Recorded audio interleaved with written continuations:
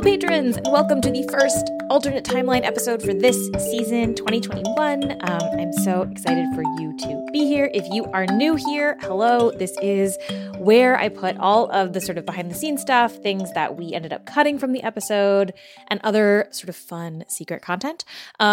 These bonus podcasts are going to make way more sense if you have already heard the full episode, which is maybe obvious, but I don't know, maybe worth saying. Okay, let's get into it.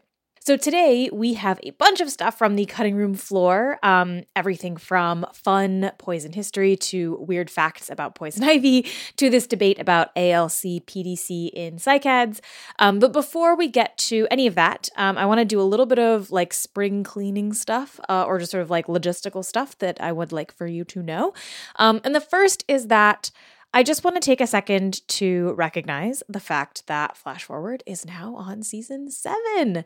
That's totally wild. When I started the show, I definitely did not think that it would go on for this long or that it would get successful even, or like people would listen to it. So I'm really, that has only happened because of you. So thank you for being here. I really appreciate it. We also hit 1,000 patrons recently, which is a number that I, again, like never even considered as a possibility. So to celebrate that, I am planning a little party for you all. And it's going to be fun and kind of weird and a little bit of an experiment. I'm going to test out something on you that I might then take to the broader world. And I am very excited about it. So stay tuned for that. I'm working on it. And that'll happen probably like mid-May, end of May, depending on a bunch of other stuff.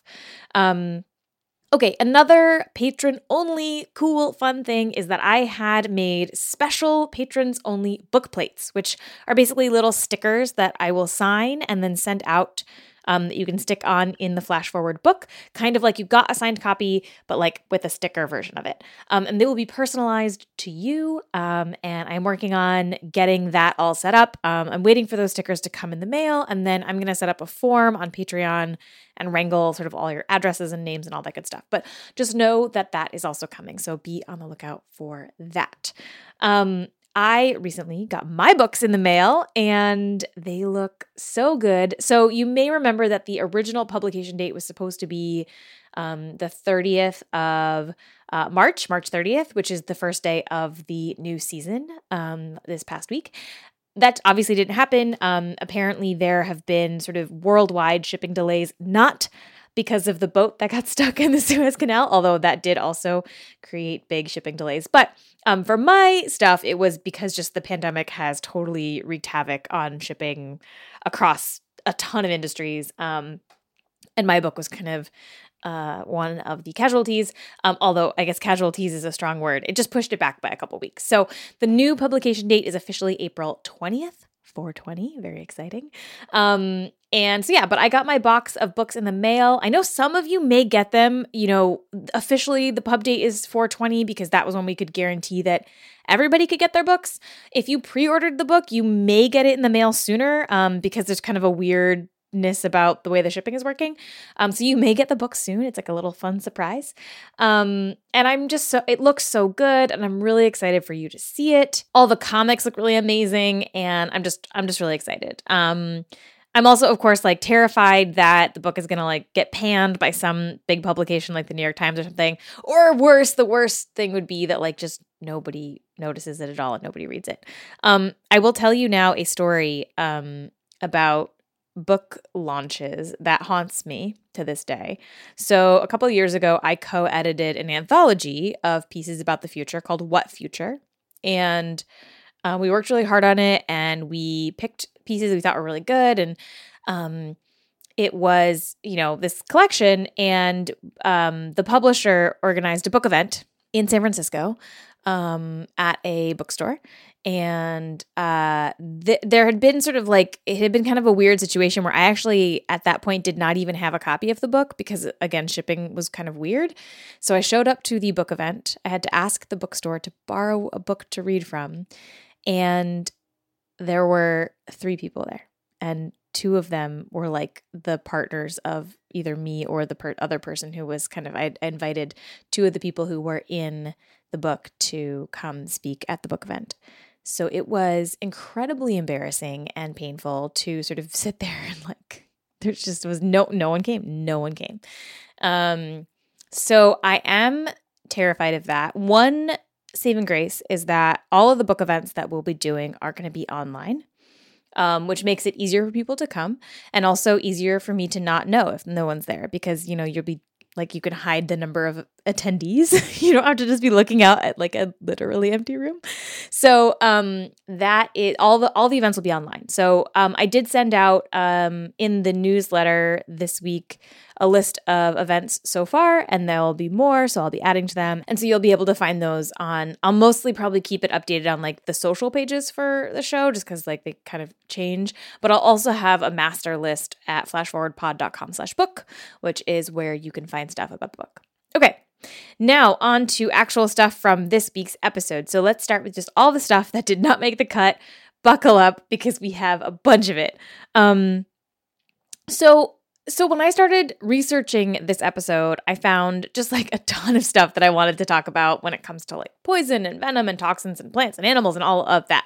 So I think let's start with venom. So Dr. Brian Fry, who you heard on the podcast, he is quite the personality, as you may have gathered. And we sort of talked for almost 2 hours. And there was a ton of stuff that he said that I couldn't include. But one thing that he's actually done a lot of work on and that I wanted to share was about this idea that Komodo dragons are venomous or have some sort of bacteria in their mouth that they use to kill things. And this is an idea that you might have heard in a nature documentary, right? Everyone's heard of this idea of Komodo dragons having some icky, horrible Andromeda strain-like bacteria in their mouth, which is totally wrong. It has been faked for countless nature documentaries.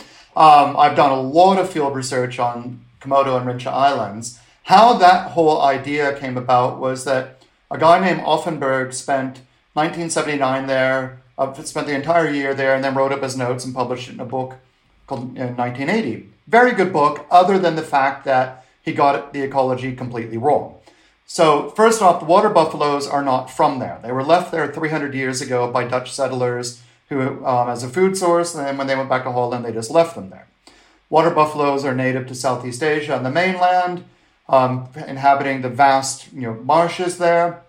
So in the islands of Rincha and Komodo, where the buffalo are, they're restricted actually to just a few valleys.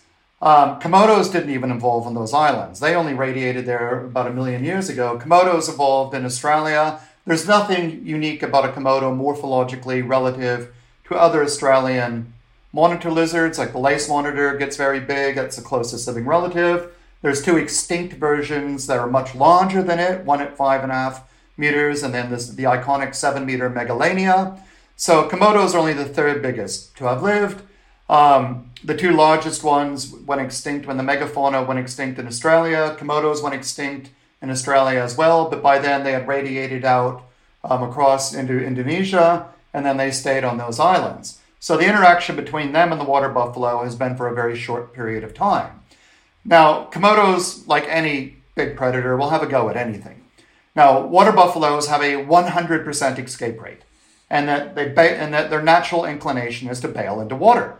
Well, the only water available to them on these islands are these stagnant, rocky watering holes, not too much bigger than maybe twice the size of your average backyard pool, and they are just filled with water buffalo feces. There's no flowing water, except for during the peak of the monsoon season. The rest of the year, it's just being baked in the tropical heat, and it's like a hot tub full of sewage. And I remember the first time we went to the islands, I could smell them hundreds of meters away, and I checked my legs to make sure I didn't have any of my inevitable wounds on me at the moment. Luckily, I didn't, because I was thinking to myself, wow, I wouldn't want to go into that water with a cut. That wouldn't end well. And then I just thought to myself, oh no, it can't be that easy. And that's what it's been all this long, is that there's never been a single documented case of the Komodo that bit a water buffalo and that water buffalo happening to get infected, which does happen on occasion, but it's a rare occasion. There's never been a single encounter of documented where the same Komodo that did the initial bite benefited from that water buffalo dying from septicemia a week and a half later. Like, we've tracked them And we've seen water buffaloes get bit, get infected, and die. And it's only when they're near death that they get scavenged. Or so by then the original biter is long gone. There's also this weapons grade cognitive dissonance where, at one hand, Komodos are supposed to be cultivating toxic bacteria in their mouth, yet on the other hand, because they feed on, like any good predator, they feed on rotting corpses in addition to fresh meat. They're supposed to be loaded with all these novel antimicrobial and antibacterial compounds. You can't have it both ways. You can't have them farming bacteria and being resistant to bacteria. It doesn't work that way. So, and the last time I looked in the mouth of a Komodo, the teeth were shiny and white and the gums were pink and healthy.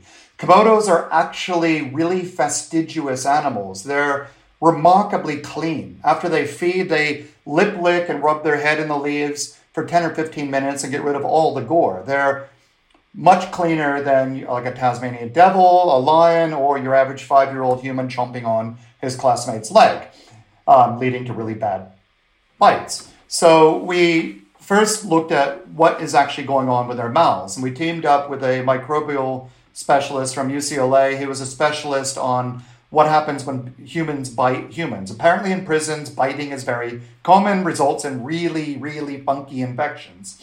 So we teamed up with him as a bacterial specialist.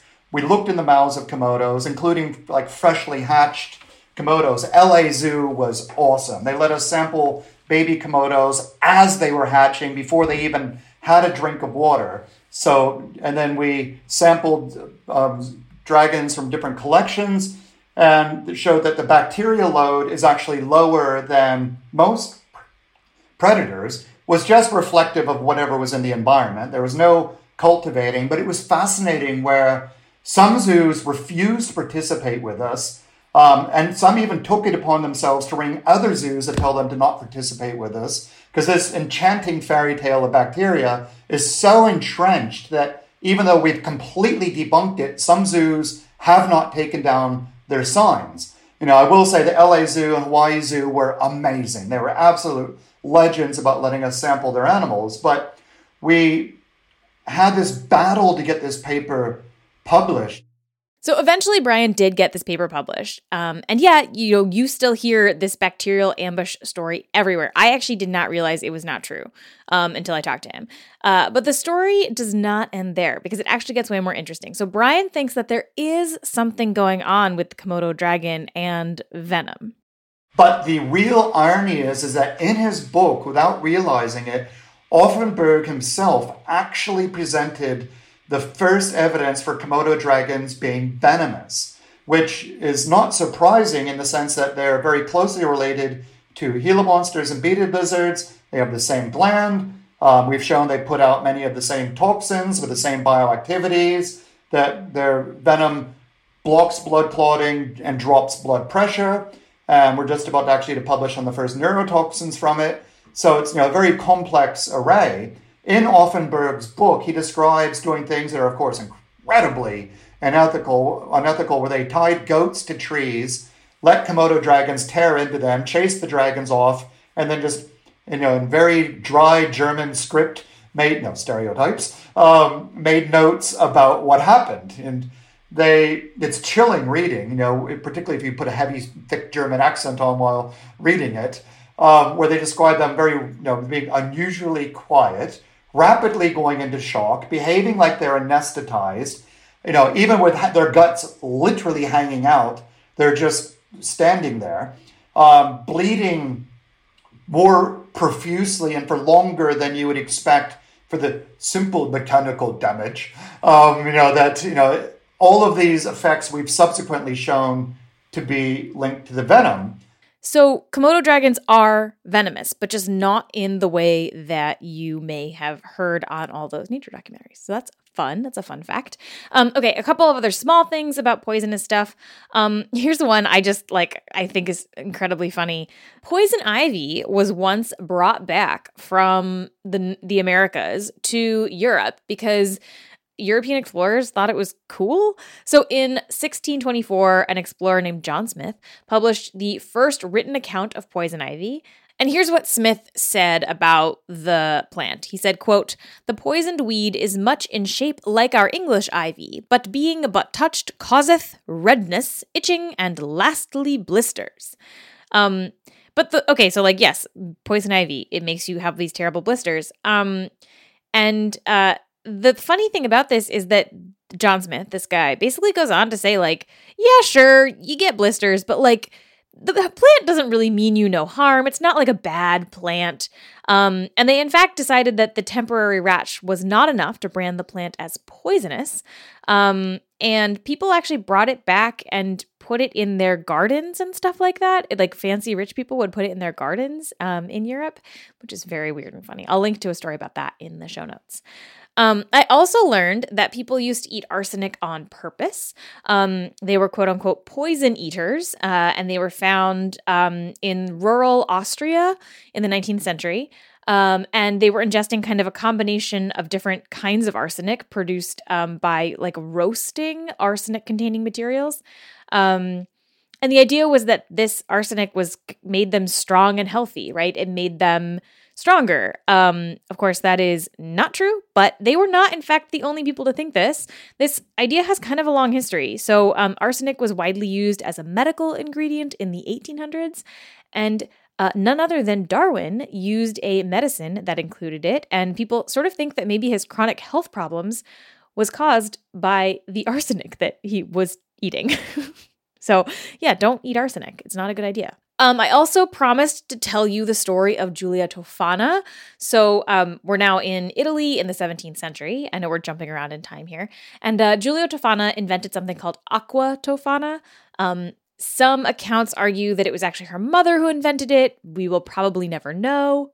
But the point is that aqua tofana was an arsenic concoction that people could buy, mostly women, and use to kill their husbands, basically. That was really like mostly what it was used for, for women to kill their husbands. Now, I am not here to justify killing someone, but I will note that in the 17th century in Italy, really the only way for a woman to get out of her marriage was if her husband died somehow. So that sort of helps explain perhaps some of this poisoning. Since its invention, aqua tofana is thought to have killed over 600 people. But again, like the stories about this, like I said on the episode, are they're stories, right? As much as they are histories. Aqua tofana definitely existed, as did Giulia Tofana, but there are some big open questions about a lot of her life and sort of how this actually happened. For example, there are a bunch of different stories told about how she died, like what happened to her later in her life. There are some like completely different versions. So some people say that she died of natural causes in 1651. Other people say that she went to a convent and lived there amongst the nuns for many years and made her poison and dispensed it to them, to this sort of like network of nuns and clerics. Many accounts say that she was captured or tortured or executed, but they cannot agree on the year. So some people say she was killed in 1659, 1709, even as far out as 1730. People have stories about her being found at the convent and dragged out and strangled. I mean, like, no one can agree on what happened to her. I mean, she definitely died. She's not alive anymore because it's been a long time. But exactly how that happened is unclear. But we do know that she definitely had a hand, or at least supplied the materials to poison a whole lot of people. Okay, let's move on to alcohol, shall we? Just as like a small thing that we cut, but is really interesting, which is sort of this conversation around something called alkosynth, synthetic alcohol. And this is largely the brainchild of a scientist named David Nutt, who is very well respected, has worked on Alzheimer's research and LSD research, and has now turned his attention to alcohol. And Nutt believes that alcohol is actually like really bad for us, even in small quantities. Like we're not talking about alcoholism here. We're talking about having a beer at dinner every night or whatever it is. He told The Guardian, quote, "The industry knows alcohol is a toxic substance. If it were discovered today, it would be illegal as a foodstuff. The safe limit for alcohol, if you apply food standards criteria, would be 1 glass of wine a year." He has even published work in The Lancet arguing that alcohol is more harmful than heroin or crack. I will link to that in the notes for this episode. But Nutt is not unrealistic. He is not a nut. But he also recognizes that the idea of just prohibiting alcohol is not going to work. We kind of tried that here in the US at one point. And in fact, in a sort of weird note, which I found in an article, Nutt owns a wine bar with his daughter, even though he said that the safe amount of alcohol is 1 glass of wine a year. It's a little bit odd, right? But anyway, so Nutt is trying to come up with a replacement, right? This synthetic alcohol, Alcosynth. And he's essentially trying to make a substance that could give us kind of the nice mood-altering parts of alcohol without the sort of unhealthy, dangerous parts that hurt our bodies and brains. And his team has had some success, right? They have this thing that they call Alcarel, and they are currently trying to get it approved in the UK, I believe, and also in the US. And in fact, in one interview, he said that the regulatory stuff is harder than the science stuff, which is actually not that surprising, probably, if you've ever worked on regulation stuff. But anyway, if they succeed in the future, we may not need a vaccine against alcohol addiction at all, because maybe we won't drink it anymore because we'll have this better substance. I would love to try it. I'm very curious. So we'll see. Okay. Last thing from the cutting room floor that I cut, I did promise to talk about this whole debate around eating cycads and our brains. So I mentioned in the episode that in the 1980s, a theory gained prominence that eating cycads caused amyotrophic lateral sclerosis, or ALS, and Parkinsonism dementia complex, or PDC. And this work and this theory has been central to a lot of the efforts trying to stop people from eating cycads. But Dr. Mark Bonta, who you heard on the episode, he says that there are some really important reasons to be skeptical of this connection. It was a specific case in Guam where an entire generation of men who, after the 1940s, they started getting very high cases of ALS PDC. So a type of Lou Gehrig's disease, so a neurological disorder. And they looked around Guam and they said, well, what could possibly be causing this? And so somehow they latched onto the idea that, well, people in Guam, ate cycads, it must be from the cycads. So some doctors that have studied that, one of their last names is Steele. I can't recall the other one off the top of my head, but they've worked there for years, and they basically dismissed this hypothesis despite the amount of work that went into it. They tried to expand it, said that people would also getting a long-term neurodegenerative disease in somewhere in Honshu in Japan, and even in New Guinea. There really isn't anything to it. Nowhere else in the world where people eat cycads do they suffer from long-term, Parkinson's type disease and Alzheimer type disease. It's all the short-term effects, of which there are a good number. Because cycads do have deadly toxins, and so they said it was the BMAA. So if you look it up, you'll see a lot of BMAA in cycads, that this is causing this in Guam. It seems to me that what happened, at very best, people had to eat raw cycads when they were hiding from the Japanese during World War II, and they weren't able to cook them, and so it could have been from that, because Guamanians had been eating cycads for hundreds and hundreds of years, and this really hadn't been recorded. Other possibilities was lead paint from barrels that they were storing the cycad seeds in, if it was even from cycads. But again, a lot of people kind of took that as true and never really looked back into it. Basically, it's kind of like that Komodo dragon thing, right? The idea was posited and sort of accepted and not really studied or sort of confirmed. And there's actually a lot of evidence that it's not true. Now, you, listener, should probably almost certainly not go out and try and eat a cycad. First of all, they are in fact very rare. So if you find one in the wild, it's probably protected. But also because you most likely do not know how to prepare it without it being deadly to you. So the thing to worry about here is not the neurological disorder, but rather the deadly neurotoxins inside the cycad that you almost certainly do not know how to prepare or to remove from this before eating it. So don't do that. The other thing that Mark talked about that we didn't really get into is that in some cultures, cycads are revered, right? And they are this sort of really important cultural touchstone plant of the culture. In other cultures and other sort of communities, cycads are sort of a symbol of suffering. There are some groups for whom they were driven into the wilderness by some sort of military action or something like that. And the only thing they could eat was cycads because it was the only thing that was there. And so a lot of people died from them. And so depending on who you ask, people either kind of see them as this lovely, important, benevolent, mythical plant or sort of a symbol of the ultimate suffering. So that's kind of an interesting dichotomy with these plants. In some communities, you cannot own a cycad because they've been there since time immemorial. They cannot be owned, which is also sort of interesting. Okay, that is everything that we cut from the episode. I am gearing up to do some book events. I mentioned the book events and some other speaking stuff. Again, I will put dates for that on the social pages. And you'll get an updated list of everything. So yeah, welcome to season 7. Yay. Okay. At the end, we always end with a little secret. It's been a while since I talked to you on these bonus podcasts. So I'm trying to think of what a good secret is in all that time. I'm sure something has happened in which I have a secret to tell you. Okay, so I have become a little bit of a pandemic cliche person in that I have gotten really into houseplants, which is a thing that I think a lot of people have done in the pandemic because you are home a lot. But I have no real excuse because I was home a lot before the pandemic. I've worked from home for years.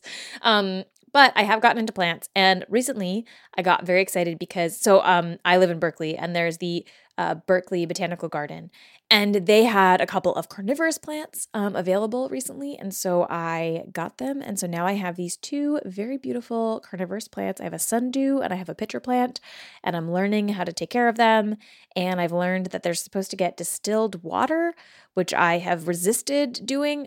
Certain plants like calatheas, sometimes people say oh, they need distilled water, and I'm always ugh, I don't want to have to do extra weird boiling work for my plants. But the carnivorous plants apparently do need it. And so I am going to be that person soon who makes distilled water at home.